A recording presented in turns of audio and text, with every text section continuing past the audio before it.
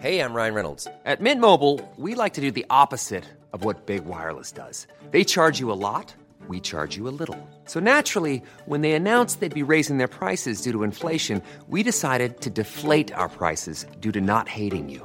That's right. We're cutting the price of Mint Unlimited from $30 a month to just $15 a month. Give it a try at mintmobile.com/switch. $45 up front for 3 months plus taxes and fees. Promo rate for new customers for limited time. Unlimited more than 40 gigabytes per month. Slows full terms at mintmobile.com. Today we've got a malicious compliance that caused thousands in car damages. We'll get to that in a bit, but first, I cost the company a $10,000 fine for delaying our outbound flight. Many years ago, I worked for one of the largest overnight package delivery services. I was efficient at my job and followed all the rules. At the time, we were focused on expanding our international business. Due to individual country customs laws, we had a handbook showing all requirements for a particular country. This made processing international, non-document shipments extremely time-consuming. One particular day, pre-internet and cell phone, I'm working my regular route.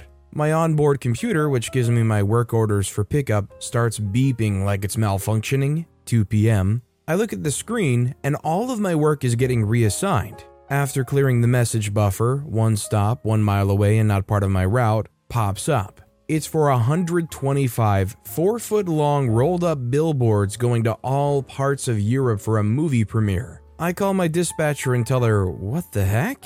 Why'd you give me a bulk stop on Mr. Lazy Butt's route? Why can't he do it?" Her answer, "You know he always refuses to work late." I tell her, "Send me back my route and find someone else." She said my boss told her to give it to me. Not usually true, but it was her standard response. I call my boss, he confirms. Mind you, I still had deliveries to finish. This bulk stop will take a minimum of 2 to 3 hours to process solo, so I tell my boss I can't do it on time on site and get back to the hub in time. He says there's nobody else available, do the best you can. I finish my deliveries and arrive at around 3 at the location. The shipper hands me a stack of waybills and points to the pile of the rolls on the floor. I was pissed before I arrived. Now I'm fuming. I call my dispatcher requesting backup. Same response. "No one's available, but I'll try to get you someone." Never got the backup.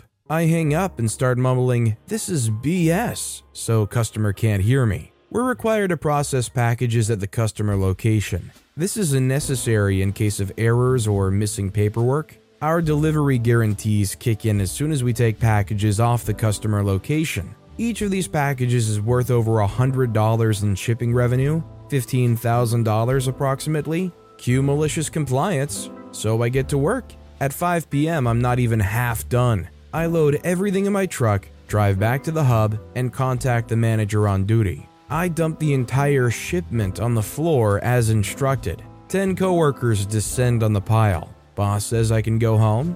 I do my closeout routine, 20 minutes. I walk past the swarm of coworkers processing the pile. The next morning, I get called into the hub manager's office. She asks what happened. I explain as I did above. She says that the client was so important that they made our plane wait an extra 30 minutes, costing us $10,000, and that she had to write me up.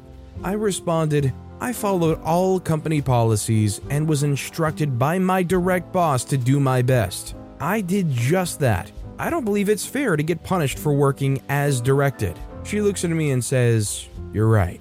You can go. Just make sure there is no next time. No write-up." It was policy to process packages on the site. However, for bulk stops, it was normally allowed to take them back unprocessed despite policy. I chose to hold the cargo. This was after years of getting forced to do work that Mr. Lazy Butt refused to do. This was the last time they did it to me. We were bound by the Department of Transportation rules. I was approaching my hours limit, which is why I was told to leave once I returned to the hub. Violations of those rules could result in huge fines and an automatic write-up, so I complied with the strictest policy. My malice is in that I could have just loaded my truck and gone back with nothing processed. I would have still had to have processed the cargo, but would probably have gotten help sooner with no flight delay. I knew I couldn't do it alone in 2 hours. My boss was a jerk who played favorites with Mr. Lazybutt. This was the last straw. I followed procedure to the point that it conflicted with more serious policies that could have gotten me fired.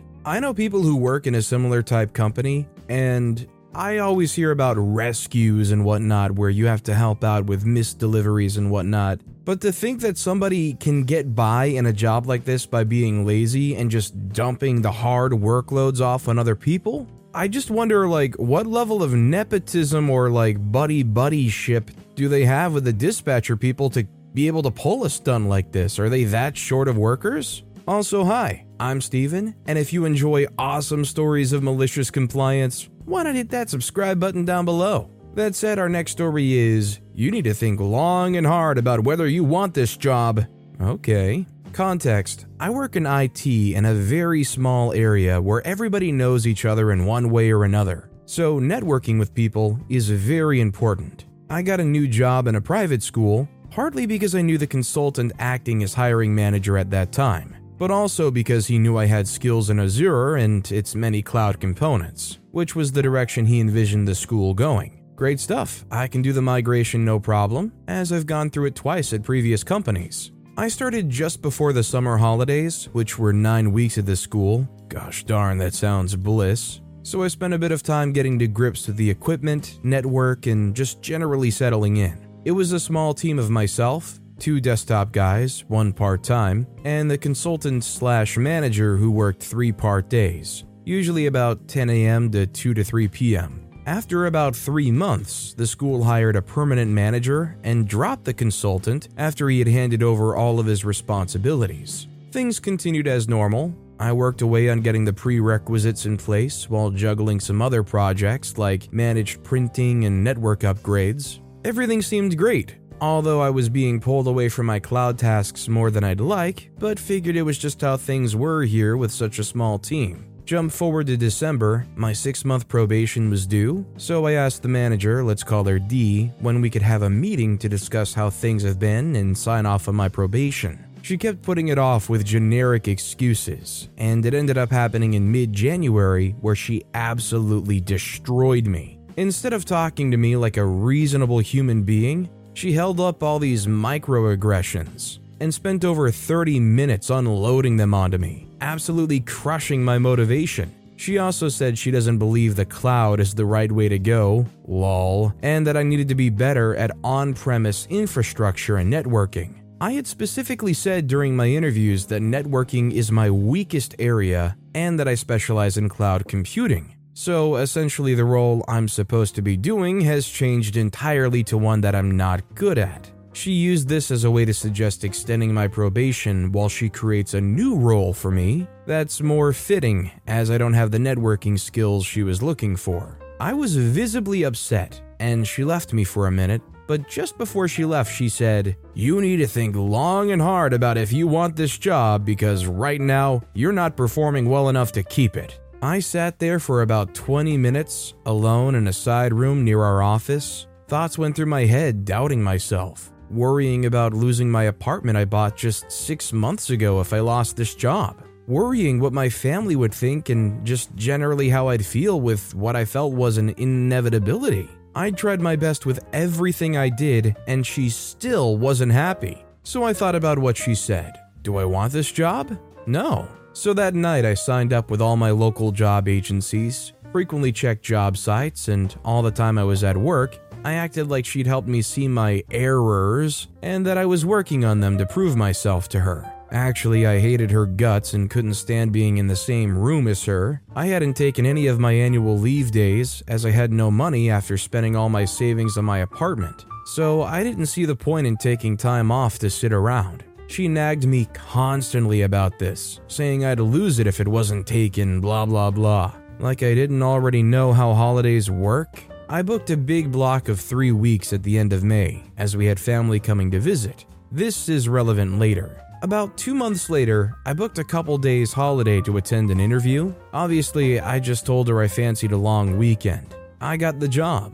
Not only was it more engaging and relevant to my area of expertise, but it was a tasty $7,000 pay rise with a bonus scheme up to 25% annually. Sweet. I come back in on Monday ready to hand in my notice, but she's booked a meeting with me while I was off for 10 a.m. to discuss my new role. I have my notice in an envelope and bring that to the meeting. She starts with pretty much saying, "You've gotten a bit better, but still not good enough for this job, so I'd like to propose." I cut her off and hand her the envelope. She opens it, reads it, and says, "Oh, okay, She says, "Okay, well, your notice period is a month, so your final day will be the 8th of June. I counter with, "Actually, I think you'll find that while on my probation period, it's actually only 2 weeks, which brings it to the 25th of May, which is also a public holiday, as is the 24th. So my last day is actually the 23rd of May. She tries to say I'd passed probation, but I remind her of the letter I signed agreeing to the extension, and that I hadn't signed any contract for this new role yet. A bit of back and forth, and she finally concedes. I also remind her that I'd had almost the entirety of my annual leave, which has to be paid to me when I leave, as my finish date was before they were to be taken. As the school was going through a big cost-saving exercise, this would look really bad on her. She asked me to take them instead of working my notice, which I declined. I'd rather tolerate her for 8 more days and get paid for a full month's pay on top of my normal salary. She reluctantly agreed and said she's going to talk to HR and let them know. On the way out of the meeting, I thanked her for helping me out in January. She looked at me confused, so I reminded her that I needed to think long and hard about whether I wanted this job, and I decided that no, I didn't, and found a much better package elsewhere. Now I have my own office, complete with coffee machine and mini fridge, staff who work with me on projects, and time to work on Azure features like I'm supposed to, all while getting paid considerably more. Thanks, Dee. P.S. She got the boot 3 months after I left. Apparently she clashed with a lot of the teaching staff with their management style. Guess I wasn't the only one who didn't get on with her. The best bad manager stories are definitely the ones like OP's here, where the managers were so bad, they inspired them to do better for themselves. And not only did they try to do better, they did do better for themselves. Our next story is no water, no work. My former employer was a quite large metal treatment company, and as you can imagine, it's hard, hot, and heavy work. Well, the manager of this factory, I can only assume he has the world's tiniest junk and feels the need to stamp his authority whenever he gets a chance. His number 2 is the lapdog type who just blindly follows what the big boss says, even if it's an awful idea. I have way too many stories of ridiculous things that went on in my time there. Anyway, as usual at this place, we all get pulled into the break room for a briefing. Basically just where we all get told how rubbish we are and all the wonderful things the company does for us.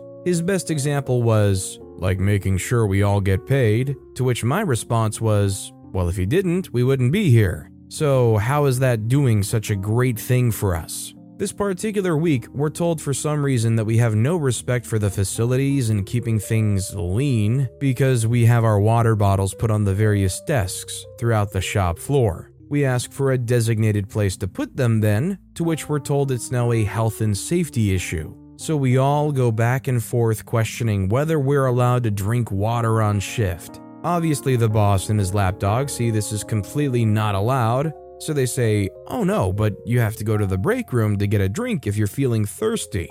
Very well. Every single one of us on shift will go to the break room to get a drink of water whenever we're feeling dehydrated. I was the supervisor at the time and got the other 2 supervisors on board with me, so told all of the guys that every one of them had to go get a drink at least once every 30 minutes to make sure they weren't dehydrated in this dangerous environment, totaling about 14 or 15 drink breaks per man minimum, each taking approximately 5 minutes by the time they leave their station and return, losing over an hour of production per man. Well, obviously, this had a major impact on the productivity of the line. By the second day, I was pulled aside by the lapdog and told the guys were taking the piss. I responded, well, they're only being reasonable and looking after their own health and safety. That's what you want, isn't it? You don't want someone passing out and causing an accident, do you? This continued for another 3 days or so before there was not only a complete U-turn of the drinks bottle situation, but we used it to get the company to install water machines on every station in the factory. Apparently, the so-called health and safety issue was no longer an issue. In the end, the big boss's tiny ego cost the company tens of thousands in production and thousands in water machine installations. You know, most managers or bosses or supervisors in this position would be able to see both A, the humane thing, which is allowing you access to water immediately, and B, the reasonable thing, where obviously you're going to want to drink water quite a bit in that place, and it makes no sense to keep taking breaks left and right. I think while all those water machine installations are great, this manager should have gotten fired on top of that. Our next story is 32 cheeseburgers and a free Philly cheesesteak. Since we're sharing our McDonald's experiences, here's mine. I worked at a small-ish McDonald's in and around 2005, which was situated in the parking lot of a big box store complex. I covered mainly lunch shifts during the summer before transitioning to night shifts after school started back up. I hated all the other part-timers because they were lazy butts, while the lunch crew were a bunch of retired old ladies who needed extra money for bridge gambling. But that's another story. It was a rainy Tuesday when a guy wearing a blue and red jacket stormed in and ordered 32 cheeseburgers. If you've ever worked in fast food, you know that the fryer, flat top grill, is only so big. You can fry, grill, about 12 regular burger patties at once if you absolutely jam them in there. But at the McDonald's I worked at, we segregated our fryers. So we had one dedicated to chicken and fish products, one dedicated to meats, and a third of the meat fryer, also called the flat top grill, was dedicated to no salt and pepper. Normally, burgers come with salt and pepper put on during the frying process, but some people who frequented our store were allergic, so we had a separate off area for that. This meant we could only do 8 Ryan Reynolds here from Mint Mobile.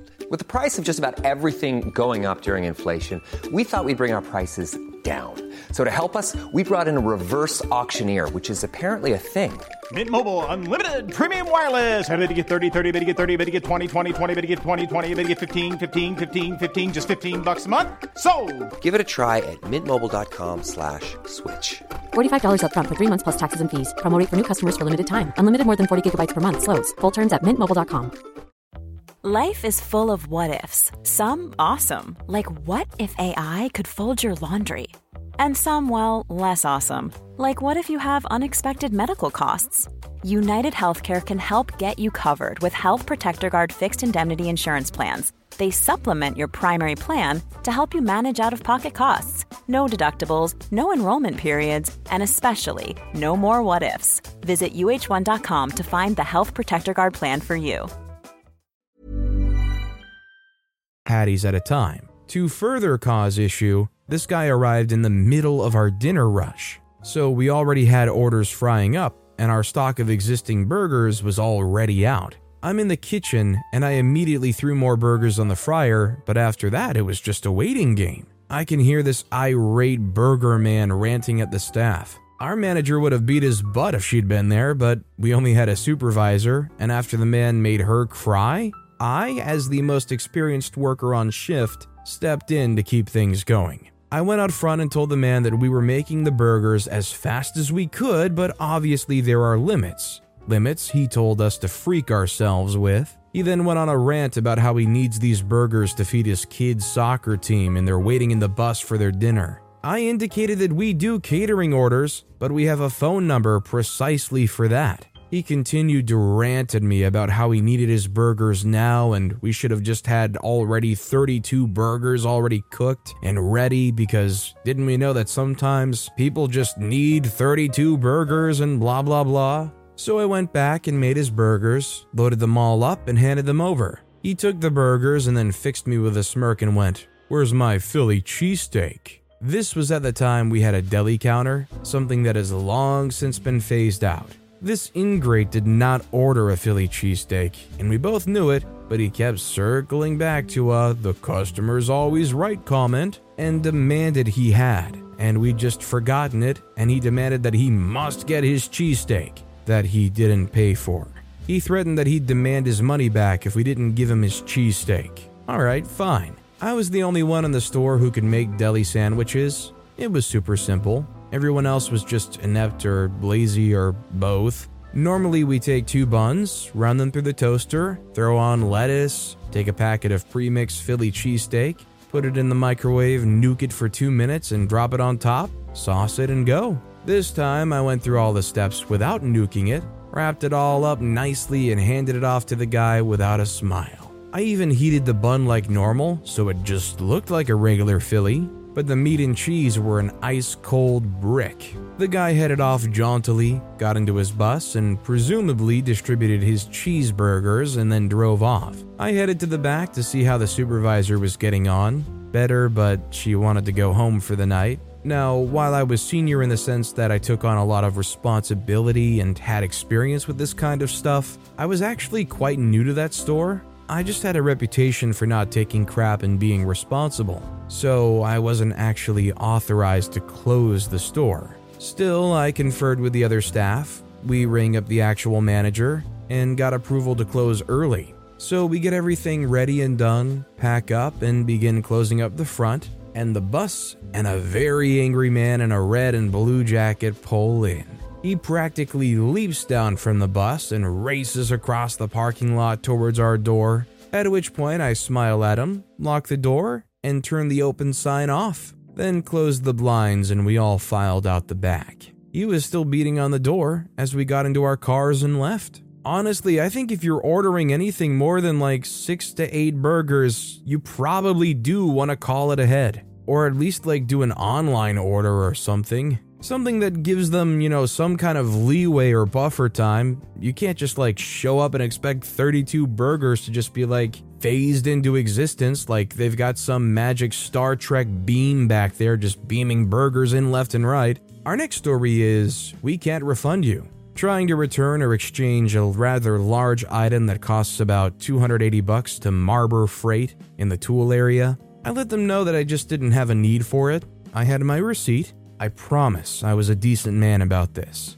I didn't see the sign when I asked her if I could return my item. She decided she wasn't having it today and sharply and rapidly tapped on the plexiglass and level of body odor that separated us. She got super stern and said, "No refunds unless there's something wrong with the item." The lady wouldn't budge on her ironclad Sharpie written sign saying, "No exchanges, no refunds unless there's a problem." Very vague sign that allowed for malicious compliance. She started looking around me to the next customer as if I wasn't there. I thought on my feet and stepped in her view again, like I'm guarding that Euro-stepping man from Greece. "Ma'am, so you're saying that something has to be wrong with it. So should I break it or draw on it with that Sharpie?" She says, "Don't be a flipping idiot. You know what the sign means." I really didn't have the patience for this, so I put the finishing move on by saying to the person behind me, "Hey, it says I can't return this unless there's a problem. If I don't leave right now, would that be a problem?"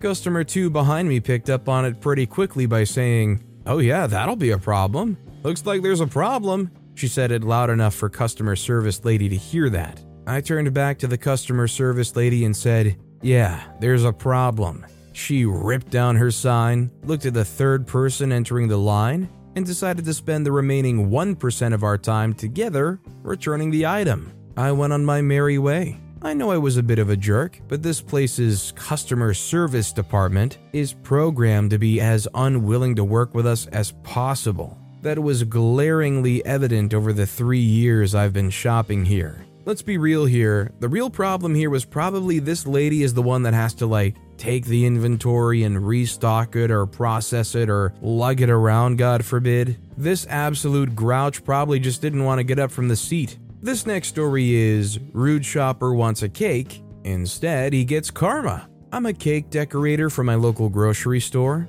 It's a fun job, if a little hectic at times. My store is located in a small town, which means I don't usually need to deal with all the more terrible customers you typically get at stores in larger cities. This town has been steadily growing though, so a lot of new people are here. My store is also the best place in town to go get a cake, and I've spent the last several years of my life getting us that reputation. It's extremely rare for me to have a customer complain about a cake that I prepare or customize, which is why this encounter sticks out so much. One other thing to note, while we don't have quite as much of them here, I've been in the industry long enough to have absolutely no patience with customers if they're rude or insulting, and as you probably have guessed, this is very relevant. Anyways, today I'm at my station preparing some cakes to stock in our case when this guy comes up to me to have me personalize a cake, where we put custom writing on that they ask for. We'll call him Dave. Once he's chosen the cake he wants, Dave hands it over to me to add the writing, which I promptly do.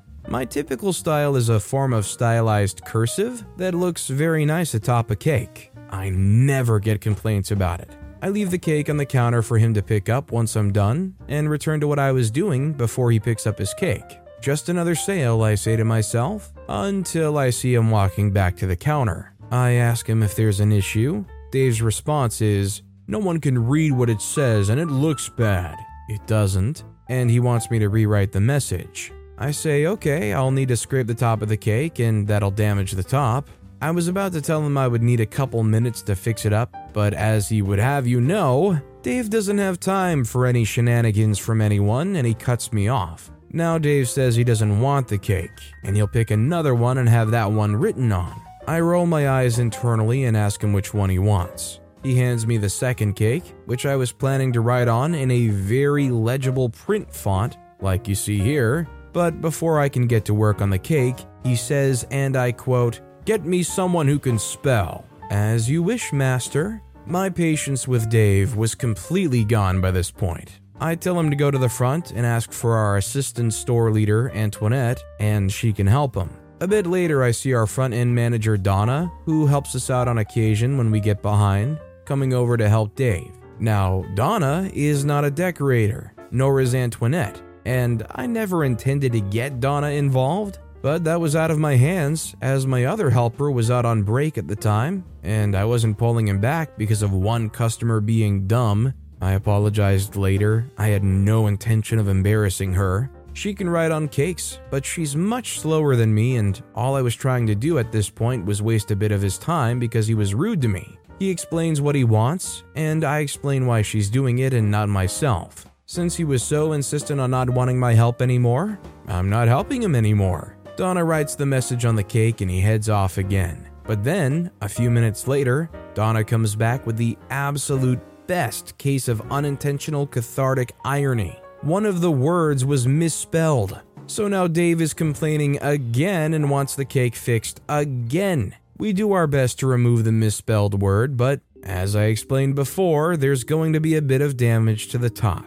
Sure enough, there was a bit of residue left over from the writing, which is completely impossible to get off, not without re-icing the cake. It's doable, as I was trying to explain to him at one point, but, well, we never got that far. Anyway, since we were unable to get that little bit of residue off, of course he doesn't want the cake anymore, and goes to complain to Antoinette. Now, Antoinette is in my back room asking what the deal is. I now explain to her what's going on. Rolling her own eyes, internally, she's a good person, she starts dabbing at the cake with a paper towel, trying again to get the residue off. When she too realizes that it's not possible, she goes to tell the customer that we can't get it off, and he can either take the blemished cake with the corrected writing, or pick another one. Dave is not offered a discount as this whole issue was caused because he didn't like my styling, and he never gave me a chance to correct it myself before dismissing me as incompetent. So technically, no one did anything wrong. We were only doing exactly what he asked us to do, after all. Fallout, Dave ended up getting a third cake out of the case, not getting it personalized, and storming off muttering furiously to himself. No one got in trouble. Everyone in the room could recognize the guy was being unreasonable. I later fixed the other cakes he had us wreck and returned them to the case. I couldn't make out what he was saying, but I did know this. This guy had just spent 15 minutes trying to bully us into giving him the perfect cake to his tastes. It was way beyond what we usually deal with, only to walk away with nothing but a face full of karma, and it was completely his own fault. The only thing that would make this story better was if this guy was insistent on a spelling that was incorrect, and they were blowing up because of that. Also, it's hilarious that this guy basically just admitted to everybody they can't read cursive. And like OP said, it was probably the easy cursive to read. Our next story is thousands of euros for the damaged car. In my home country, living abroad now, the gas station have people who will fill up your tank for you. It's not optional. These people are paid to put fuel in your tank. That's it. I was one of them during my college years. The fuel we had at the station was unleaded Benson 95, 98, and 100, and diesel. One day, a regular customer came over. He was a taxi driver. I'd seen him before, both with his taxi car, a Mercedes, and his private car, an Audi. The Mercedes was a diesel car, and the Audi was Benson. Keep in mind, back then, every taxi in the country was running with diesel. That day, he came with the taxi. I've noticed he was a bit out of it, but didn't comment on it. I asked how much he wants in the tank. He said full, unleaded 100. I looked at him strangely. You mean diesel? He said, no, I mean unleaded 100. I said, but sir, you have the... I didn't get the chance to point out he was driving his taxi. He goes, young girl, please, I know what fuel my car needs. I looked at him one more time. I was getting pissed at that point. Okay, sir, full tank unleaded 100, is that correct? He said, yes, thank you. Right away. And I proceeded to put unleaded 100 in his diesel car. He paid and left. 2 days later, he comes again on my shift with his Audi this time. I go out to greet him, trying not to laugh at his face. What's it gonna be today, sir? Diesel? I asked, trying to bite my tongue. He eyed me carefully. Unleaded 100, please, full tank. I said, are you sure? I asked, and he side-checked his car. Yes, thank you. I said, right away, sir. I fill his tank, and as he was paying, he adds, next time I would appreciate it if you told me I was being an idiot and put in the correct gas on the tank. He said it seriously, but I could see the humor in his eyes. Was the damage that much, I asked? He groaned, you have no idea. Have a good day, and he left. I never found out what was the cost of the damage, but for my duration at that gas station, when I was the one loading his car, he would always go like, full tank, please. I can only imagine the internal pain but also satisfaction because of being frustrated that OP had when filling this diesel car full of unleaded 100. At least this guy didn't pull back up just to witch out OP like they owned it. But with that being said, that's all the time we have for today. Now, if you want to hear another absolutely awesome malicious compliance story, check out that video on the left. Or if you missed my latest video, check out that video on the right. That said, I'll see you all next time with some more stories. Even when we're on a budget, we still deserve nice things. Quince is a place to scoop up stunning high-end goods for 50 to 80% less than similar brands. They have buttery soft cashmere sweaters starting at $50, luxurious Italian leather bags, and so much more. Plus, Quince only works with factories that use safe, ethical, and responsible manufacturing. Get the high-end goods you'll love without the high price tag with Quince. Go to quince.com/style for free shipping and 365-day returns.